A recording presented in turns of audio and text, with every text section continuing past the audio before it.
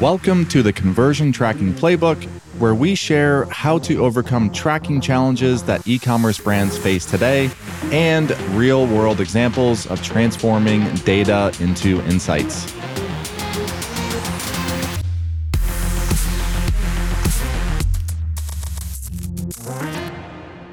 Welcome back to the Conversion Tracking Playbook. I'm your host, failed host. I just realized I had the microphone set on my AirPods. We only got 4 minutes in, but we had to do a hard reset.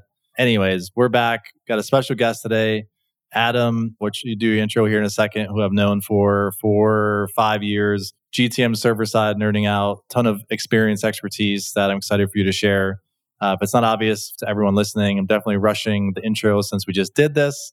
And I was getting ready to get into some of the nuggets for today. But Adam, thanks for jumping on. Give everyone a quick intro. And we'll get into the topics. All good. Thanks, Brad, for having me. Avid podcast listener and very much appreciate the opportunity to be here. My name's Adam. I'm the director and founder of Elephant Room. We're an e-commerce performance agency based in Australia, if you couldn't tell by my accent. The joke doesn't run well the second time around. Yeah. The 4 sort of major service areas of the agency is across acquisition, engagement, retention, measurement. We've been doing it for 9 years. There's a team of 40 of us headquartered in Sydney, but we have a few staff members across Australia. And yeah, Elevar's been a very big part of our business, a very big part of our paid media team. It's been honestly a massive building block for getting our processes right and getting clients onboarded. And we're very happy to be here and very proud sort of endorsers and adopters of the program or the app, sorry. Well, I appreciate that. And I'm excited for you to share all the knowledge that you and the team have. We were joking and again, replaying this joke, but so you have an app as well. So you've come to the dark side in the software side, in addition to services, which is gifting, which we're going to get into, just some of your insights and experience. So yeah, give a little plug to GiftNote, as obviously we're getting into Q4 and Black Friday, and that's on top of everyone's mind. Yeah, for sure. So copying maybe a chapter from your playbook, going from service and consulting to tech vendor, but we basically had a moment of time in COVID, we both my other director, Matt, and my head of partnerships and success had their firstborns, baby boys, over Black Friday, which was chaos. And they basically complained that they were getting a lot of gifts sent to them. We spoke about the problem and we sort of agreed that it seemed wrong, that they didn't know who the sender was. Yeah.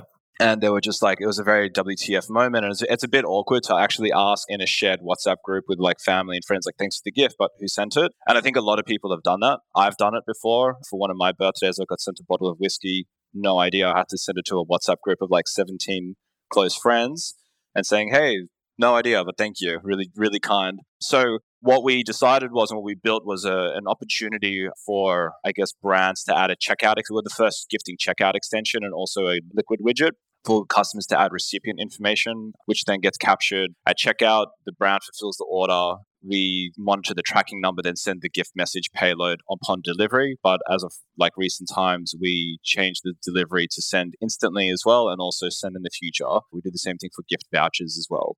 Yeah. So before we get into the custom conversion tracking and just a new way of calculating customer acquisition costs, let's just riff on gifting a little bit, since this is, again, people listening to this episode, there'll be high times in Q4 planning. What have you seen, maybe even pre-GiftNote, just in your experience of gifting and impacts on AOV, et cetera, returns? Yeah.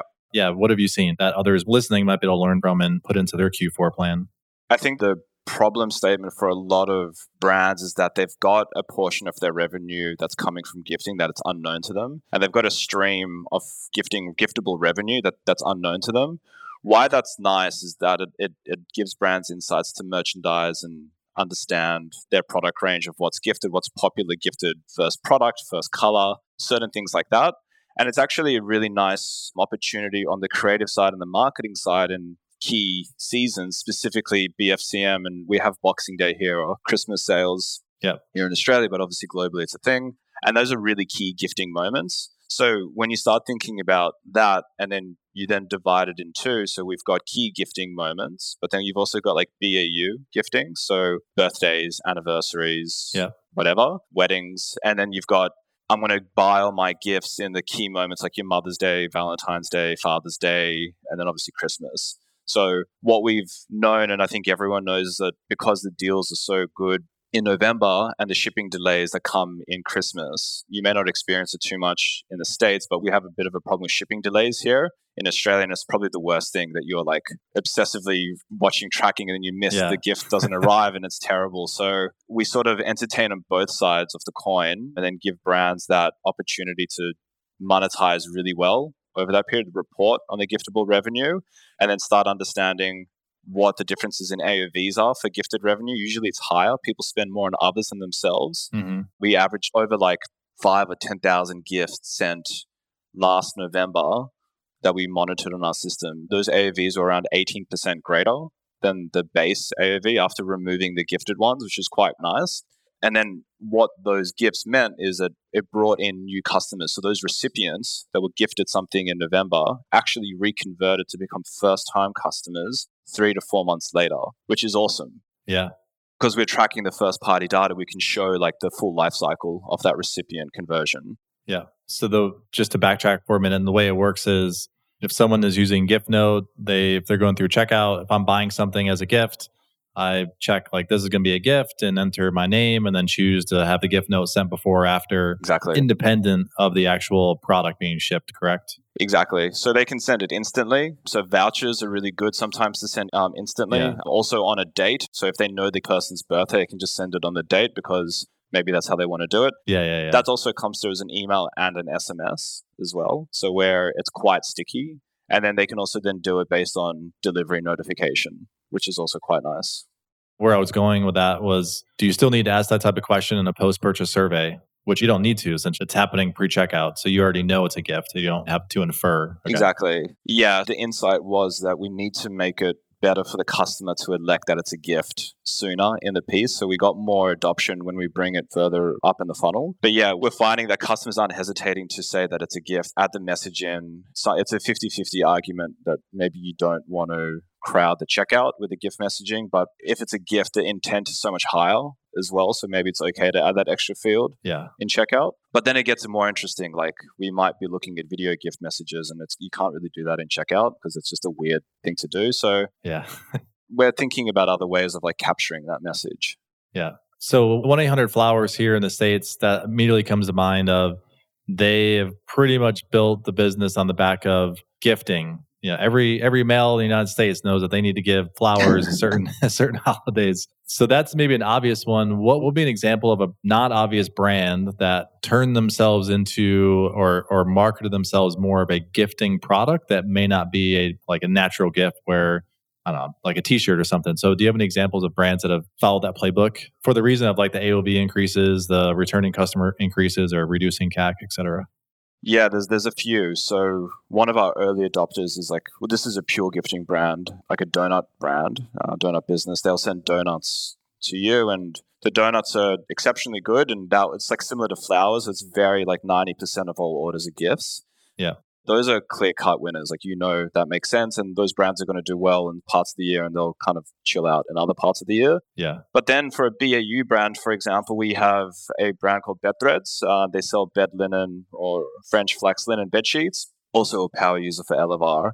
Yeah. Early Google Ad server side tracking beta tester. Yeah. Yeah, I think we were actually pushing John and the team to get the Google Ad server side conversion going. But bed sheets was a nice gift for people moving into homes, first home buyers, weddings as well, birthdays. And they've got a lot of colors. It's very stylistic. It's very aesthetic, and it's a very nice brand to gift. And then they're turning over lovely, lovely numbers, but they never could pinpoint what percentage of the revenue came from a gift. And yeah, like the app helps sort of secure that. And then on the other side, last minute shoppers, which is a huge category, probably a lot of disorganized partners, myself included. Same. Trying to freak out, trying to say, shit, what do I do? And a voucher is a really nice and semi-thoughtful considered gift. It has to be, I guess. So vouchers, capturing that on the tail end as well. So, if you're thinking about specifically here, the 20th of December, no orders are going to get delivered to anyone in the tail end for Boxing Day or Christmas Eve or whatever it is. So vouchers are lovely. You get the gift straight away, and then it's SMS'd. It's branded. It looks quite nice. We have a Klaviyo integration, and it all kind of looks really packaged. So yeah, those are the two sort of coins of the gifting spectrum for us. Did Bedthreads, have they intentionally changed creative around or ahead of holidays and just led with gift, gift, gift, or gift us, or there's this holiday turn instead of more like their standard creative that might be just more direct to consumer? Yeah, I'd say like they're running ads in all shapes and forms, but their bundle is a really solid gifting option. So the bundling of getting a bed sheet and a duvet cover and the whole thing together. So it's so easy to add in gift messaging into that Black Friday sort of Cyber Monday narrative. And if it's just an extra reason for someone to click and engage and buy, there's no harm in doing it. And if you actually have evidence and hard numbers to say, well, we know 20-30% of the revenue is a gift, then that's a very significant chunk. Like that's a large user base, and you're communicating to someone differently. You're not necessarily selling the product proposition immediately. They've already fallen in love with the product. They're probably an existing customer. They want to share the love. And I think you can use creative really effectively to demonstrate that and saying, hey, we'll also send you the message. We'll send the message for you. Yeah. What would you tell a brand that wants to maybe push on gifting this year? What would your recommendation be? Outside of getting the messaging down, would you add gifting to the main navigation? Would you add, what are like 3 or 4 recommendations or tips that you have? I'd say firstly, install the app. That's the first one. You only pay for gift note send, so there's no usage charges. So even if we're just sitting idle, like there's no cost of the business. So that's like the baseline. I think what we found is a few key real estate points. So firstly, on the PDP, it's always nice if you can add it in an accordion. So a lot of brands use like an emoji to say purchasing as a gift, question mark. And then there's a small modal that explains the process because it is a bit nuanced and it is new for merchants or even customers to do it. Yeah. A lot of brands use blogs as like holiday gift guides and then kind of help customers ideate and validate the gift. So like, this is what we sold last year, last minute shopper, buy a voucher, just to help set that narrative. And then if you've got kits, if you're kitting and merchandising for gifting, just in the banner, like in your top nav and your parent nav, don't nest it in just saying 2023 gifts or gift guides, and then actually have like the products or the kits or the bundles available. A lot of brands do gift with purchase as well. So you can kind of bake that in if you get a free tote or some sort of other sort of supporting act. The app doesn't necessarily support that, but I think it's all in the spirit of gifting. Yeah. And yeah, I mean, it's a high intent shopping period. And if you know that people spend more on others, then just can you capitalize? That's really the moment. My mind immediately goes to December 10th, 15th, when guys like you and I are like, oh shit, I haven't bought any presents yet. And you know that whatever you buy, the shipping, it's not going to get there on time. So that's almost like the no-brainer of, I mean, at that point, you're like, I just need to tick the box. Exactly. Hopefully my wife doesn't listen to this episode. I just need to tick the box and just buy something that's good. So if I'm comparing it to, if I know I can buy it, but then like have the message or whatever hit them, and I'm kind of like, I'm off. I don't need to explain why I waited to the last minute to buy something and why the present doesn't get there until January 5th. I think just on that, like I really dislike going to the shopping centers and the malls that time of year. It's chaotic. It's just the lines, it's absurd. Like the whole process is. And I think that's one part of it. But I also think if you're to try emulate that experience, especially if you're living remote, so if you have partners or family that aren't living near you and you want to send a gift, it's a lovely way. It's a very beautiful gesture just to get it done without the logistics side of it. And we want to eliminate the logistics problems and concerns. So the experience, the brand offers a gifting experience that's seamless. And if we can do that, then we see it as a revenue channel. That's right. It's like it's a growth channel rather than just like an experience that we're building. Yeah. I love Q4. The CRO brain side of me, it's just like, I'm always just. But are you really deploying CRO initiatives in Q4? I'm too scared, man. I'm like, past October, I'm just like, it's the ship sailed. We just got to send it. It might make its way into one of our emails this year, but yeah, it's always the drum I've always been beating, right or wrong, is test. Like I've always been testing like even Black Friday of just validating that, I don't know, whatever new initiative that we're trying, but that's not necessarily the right or wrong way, but I've always tested. But unfortunately, I don't do too much of that today. So yeah, well, I guess the whole thing about these Q4 periods is it's a land grab moment, right? It's sort of like there's a lightning storm outside. It doesn't come around so often. And a lot of the brands, they might make 20-30% of their revenue over a 1 month, 2 month period, which is really big. And I think getting signal, tracking, getting everything in order, if you don't do it from the get-go, you've lost that window and it's never going to come back. Or it might come around next year. But I think what a lot of brands forget about is there's a very large halo effect from doing really good data capture and really nice setup in your busy period. So when it's a bit quiet in January and February, At least you've got Signal, your CAPI, you've given the ad networks and all of your data tools the most amount of information to actually do proper retros and proper analysis and proper forecasting planning. I think we're trying to do forecast and planning now for a lot of brands for the coming next 3 months, next quarter. And we're looking back on last year's data and we're asking questions. Was the signal loss? Was the iOS? Like we're comparing Shopify data with GA data. And there's a 20, 15% disparity. And then you're having conversations around, well, the data's not clean, my forecast is wrong. And then you need to pinch yourself and be like, we shouldn't be having this conversation. Like what we know now and the access to technology that we have, like I shouldn't be limited or dampened by signal loss as an example. Yeah. Next year, we'll just be plugging in the questions to the AI tool that can go through that. Yeah, like that's definitely going to happen, which will be exciting. But I also feel the whole AI world, we're only drinking the water from the well, but we're not building the well. Like we're only picking fruits from the tree right now, but we know nothing about anything else that's happening. All right, let's shift gears a little bit to custom conversion tracking or just new customer acquisition costs. New ways to potentially look at it, report on it. What do you got? Yeah, so I think, it's a loaded topic because every agency, every brand, every service provider is talking about in-platform ROAS being overinflated, grading their own homework. iOS 17 is going to kill link decoration. My UTM parameters are going to get hit. It's all going to it's a bit murky now, but it's just going to get a little bit more challenging. And you know how it goes. Like it's going to be an annoying conversation for a year. And then, now no one cares about the last iOS version. It just forms part of the fold. And I think the narrative that's happening now is like a lot of chat about blended MER reporting. So how can we find a metric that works agnostic on the platform and works for the business and actually can help prove value? So that's one big part. Can you define blended MER just for those that may not know exactly what that is? Yeah, so it's a marketing efficiency ratio, which basically is just looking at the sensitivity between your aggregate revenue and your aggregate media spend. Obviously, it's an aggregate, so it's a double-edged sword. So some brands may want to include or exclude agency fees, platform fees, and that maybe gifting or how much they're paying to influencers. But ultimately, it's a generalized ratio that you can plot and forecast over time. And then it helps adopt more of an incremental way of thinking rather than, hey, Google is saying we made $1 million, but half of that came from branded and it gets a bit weird. Yeah. Okay. Sorry to cut you off. Just want to make sure that. No. The definition is important. We also look at it as like a cost of sale as a percentage. So that's just essentially adopting more of a contribution margin philosophy to understanding performance because if you're not understanding, if we make $100, what component of that is tax, shipping, your CapEx and your OpEx as well? Like it's impossible to make any success. But why that's all important is the new metrics that are coming in is sort of MER, cost of sale, moving to LTV. LTV isn't necessarily a new metric, but computing it, doing a proper cohort analysis is becoming more relevant. Shopify has obviously baked it in natively into the platform now.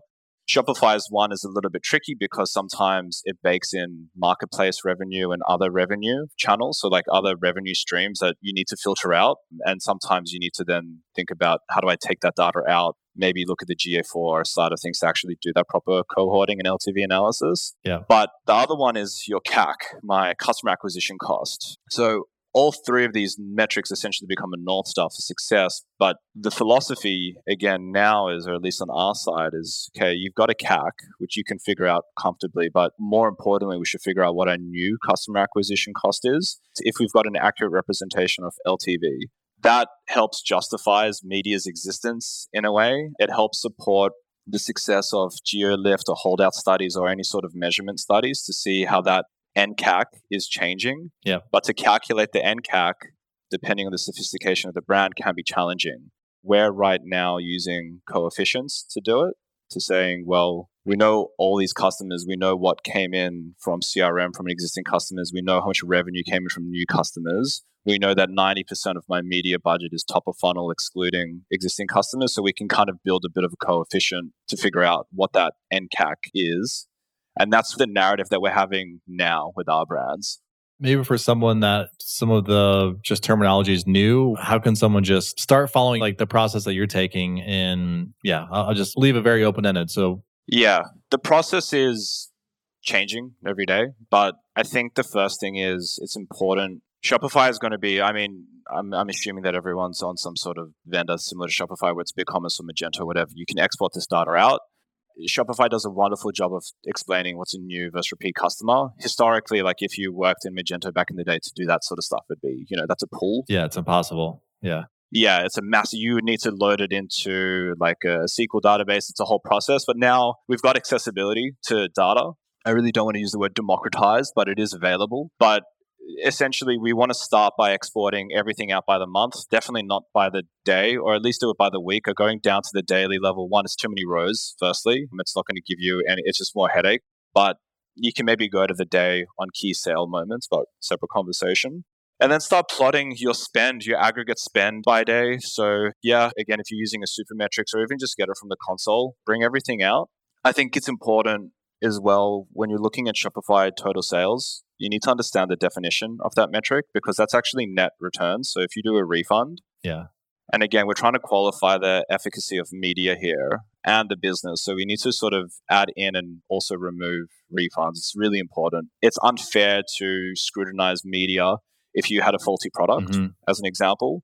So that's a radical example. But brands that had like a huge refund event, and a lot of brands in Australia do, if you're with Loop, for example, you might do all your refunds on a Monday. So it's really lumpy. Yeah. So we want to remove and add back refunds to see, okay, well, what is my MER, cost of sale, with or without? So we actually get an indication for the business success and then also the media success.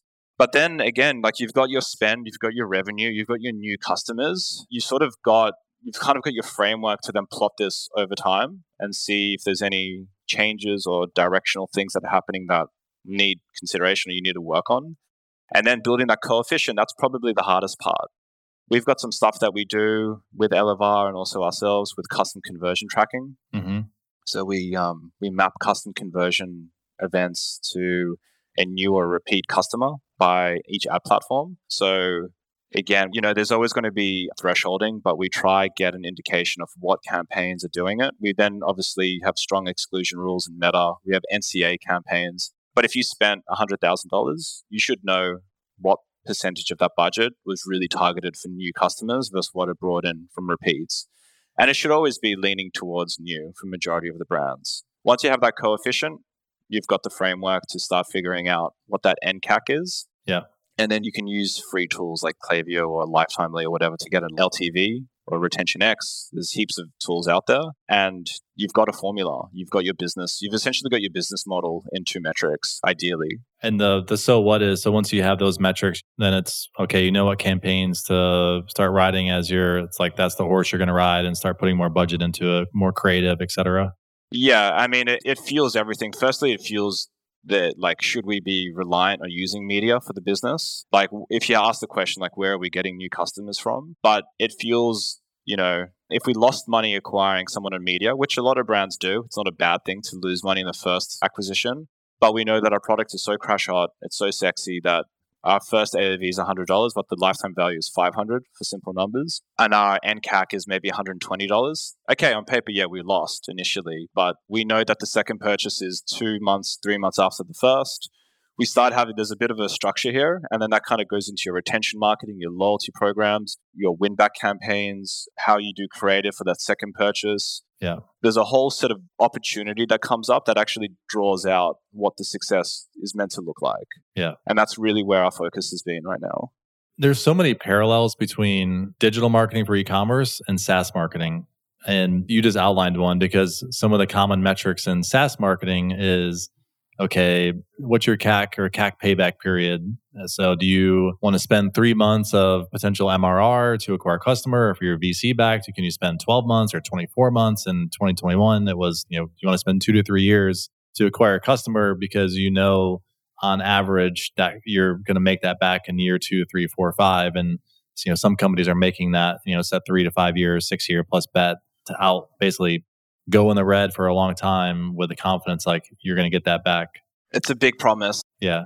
Payback period is a glorious metric and it helps, again, justify all the hard work that you're putting in.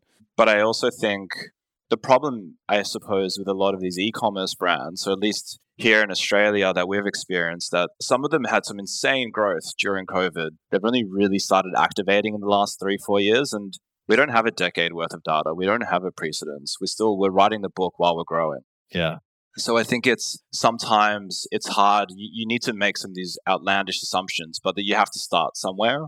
Like a skincare brand that just blew up over COVID, for example. They're only 2 years old. They blew up. They've made in revenue what some brands would have made in the last 5 years and 2 years. But then you're also thinking about, well, what's your churn? Like, when do people stop buying from you? And it's hard to calculate that because you don't know. What we like to do is we come up with these like optimistic, pessimistic scenarios. You need to draw a line somewhere. Yeah. All right. I'm gonna double tap on the churn since that's another SaaS metric, and I love talking about it in e-com. Not as much in this podcast, but just talking to other customers, especially subscriptions. So subscription, as a subscription brand, you're looking at churn every day. Do you have any tips, just off the cuff, any tips that you've seen successful in just helping reduce churn, whether it's for a subscription brand or a brand that is a multi, like running sneakers or something that there's a recurring order built in? Yeah, I think churn is inevitable for some brands, firstly. I don't think it's a number that we should be afraid of. Like, if you're selling pregnancy garments or you're in the baby space, you're going to have a high degree of churn. Yeah. Your only offset against that is your customers having a second child, maybe. And that obviously can't control that. Yeah. Unless you're selling medicine, which would be another conversation. But I think churn is important to recognize that it's part of your brand and the industry and the category that you're in. And that's those are areas that you just can't navigate. But on the other side of actually getting your hands deep and finding solutions to mitigate it, I'd say firstly understanding what your cliff is or where your cliffs exist. Yeah. So as a smaller brand, you can do aggregate churn quite easily. Subscription also has you can do this aggregate churn quite nicely. Sometimes it gets more sophisticated for brands that sell, let's say, fashion for men and women, or just two different types of categories. So your male fashion churn would be different to maybe the female fashion churn if they're buying dresses versus shorts, as an example, for guys. That's a barrier that you need to figure out, because if you look at it as the aggregate, you might be making wrong decisions. So that's the strategic framework. You understand what your cliff is. You can again use tools and some specific data experts to figure it out. But then, the classic ones are obviously, do a sale, but that's not great. We don't really love that language anymore because margins are getting tighter. Everything's getting more expensive. I'd say a lot of brands are investing in membership or loyalty programs now. Yeah. They also need to understand how the products are evolving as well, giving customers options and controlling if they have a subscription, if they can skip, or mitigating the reasons to churn. In the end, tactically, it's going to come down to timing the right message, using SMS effectively. Yeah. Using a concierge style service to say, hey, is there anything that we can help you with? If you know what the inevitable cliff is looking like, you have numbers on how many, are they visiting the site less? Are they opening emails less frequently if they've been with us for a period of time? If you've got new releases, do you prioritize them? Do you do more of an embargo or arbitrage system where you're giving priority access to your more mature, sophisticated customers? Try to do everything you can before offering a discount, because once you offer that discount, it's a very, very, it's not going to do well for anyone in the long run. I agree. I'm very bullish on the concierge style SMS. I'll give a recent experience example I had, and I'll try to talk through a hypothetical clothing or apparel experience. So a couple of weeks ago, I got a whole body MRI. So just just a double check, just to make sure everything's good. We're getting older. You're doing the right thing. That's healthy. That's fine. You should be proud of that. Yeah. One of our company core values is a healthy life. And I have a wife that works at a hospital. So my mom used to be a nurse. So there's a lot of that that's in okay, let me just make sure and I just turned 40 recently. So it's all right, I need to make sure everything's good. Is the stock good is the question. Yeah, exactly. Yeah. Because it looks good, but is it good underneath?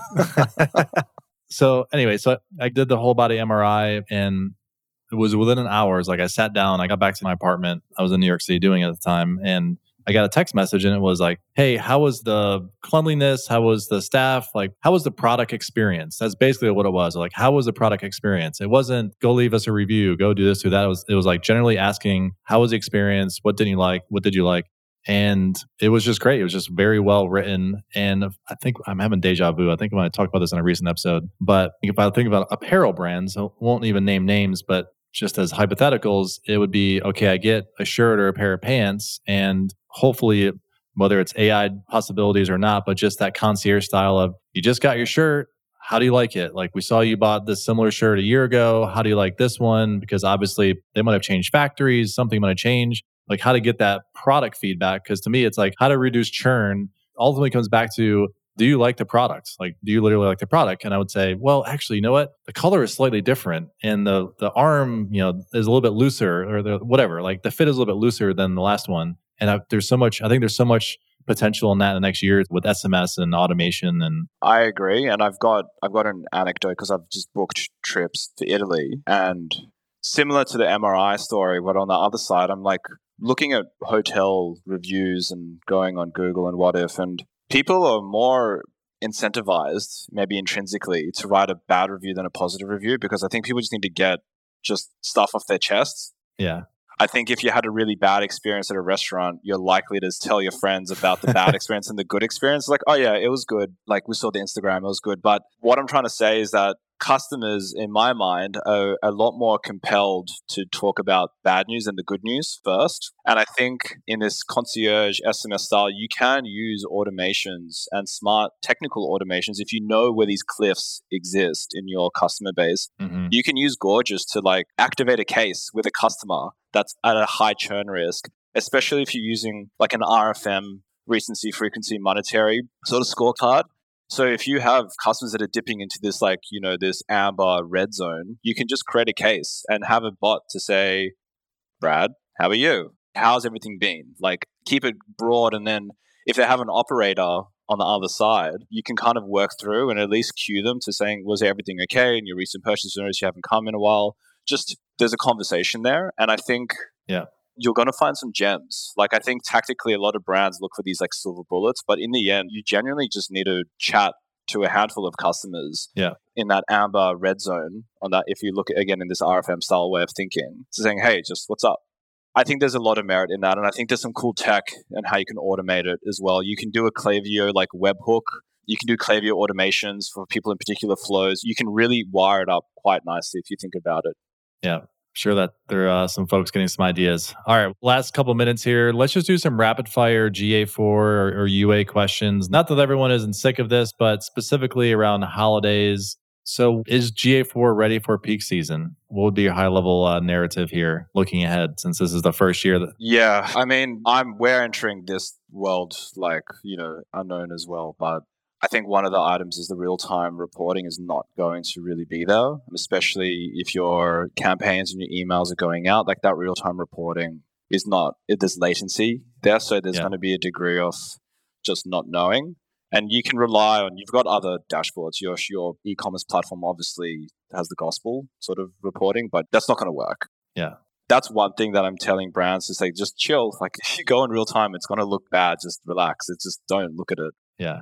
Maybe they fix it. You know, again, you mentioned as well that they are releasing stuff out very frequently. I think they're hearing a lot of pressure, but I think that's one big one. I think a lot of brands are going to be looking year on year, and there's this whole concept of like how, you know, session breakage, if you're comparing to UA data versus GA4 data, your session counts are going to look a little bit different. Or a lot. Yeah, or a lot more. Like, I'm trying to play it cool because I hate this like doom and gloom narrative because it's never worked well for the industry, but the reality is that UA had fundamentally an entirely different sort of measurement model where it basically prioritized sessions as its core reporting metric, whereas GA4 is obviously event user session. And that events are a lot more entertaining if you think about it on that side. So there's a lot of unthinking that we need to do as a general industry. And I think there's a lot of training that we need to give brands to saying, hey, if you're looking back year on year, Google or Meta or Klaviyo or whatever, your session reporting, your channel groupings, it's going to look a little bit weird, but it doesn't necessarily mean you've had less or more bodies access to your brand. And it's just, again, I think sometimes I'm always really nervous when you're talking with brands and getting really deep with like the nuances of sessions versus events and users and what's a new user. You kind of have to pinch yourself and just ask, like, is this actually making sense? Like, if I look back at this in 2 years, am I going to sound like a lunatic? Yeah. And I think that's a big one for me because the comparative periods are going to be a bit full on. Yeah. Like, what's the answer? What's the question that you're trying to get an answer to? Yeah. Just looking through our notes here, I think the other big one that I would agree with is getting comfortable at the Explorer mode or the report builder. I think that's probably another one that people should just get some reps in, just some practice for Q4. 100%. Like, considering it's a free tool, and I've used a lot of premium like analytics tools, and considering it's free, that is better than Looker Studio in some regards. Like, you can do visualizations you can't do in Looker Studio, which again is also a free tool, but again, very powerful. That Explorer mode is strong, but The problem that brands might find is, one, you have to get comfortable with it. We're going to be doing a masterclass on this and giving some people run-throughs on it. But you will get sampling and thresholding if you are brands that are even smaller or bigger. It's just literally going to limit your data. And even blending is going to get a little bit full on. Like you can't really blend in users and session data comfortably too well on it.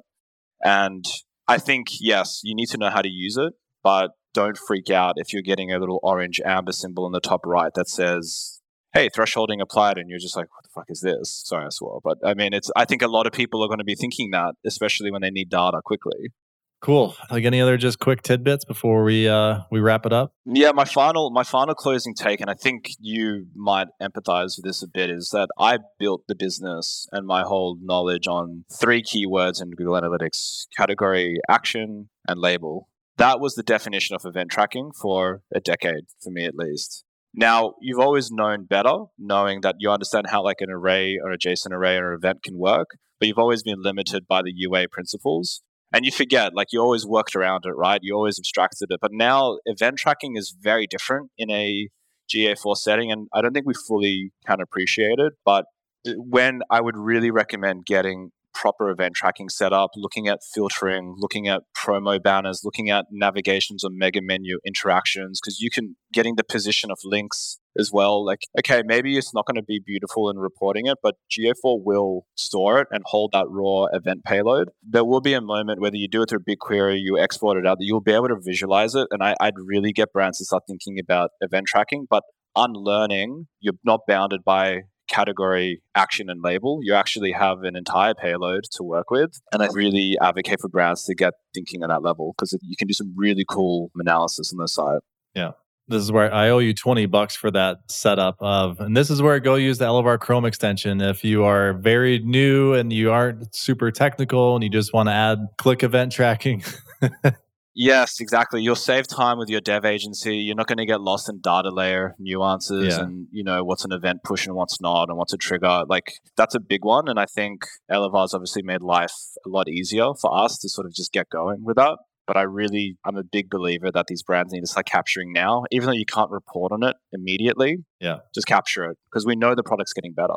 Yeah, the old conversion rate with event tracking. Well, this is awesome. Adam, thank you. Thanks for coming on and sharing just a wide array of insights. And thanks for having me. Where can folks find you? Elephant Room? So normal socials, Elephant Room. It's the one with the orange logo, not the black logo. Elephantroom.com.au, Adam at elephantroom.com.au. You can DM me, whatever you want. I'm happy to chat with whoever and whenever. Awesome. And get those gift notes. Get that gift note for all of us slackers when it comes to getting ready for the holidays. Mention you listen to the Elevar podcast with gift note and we can apply some credits. Nice. All right, Adam. Thanks for joining. Thanks for having me. Chat soon.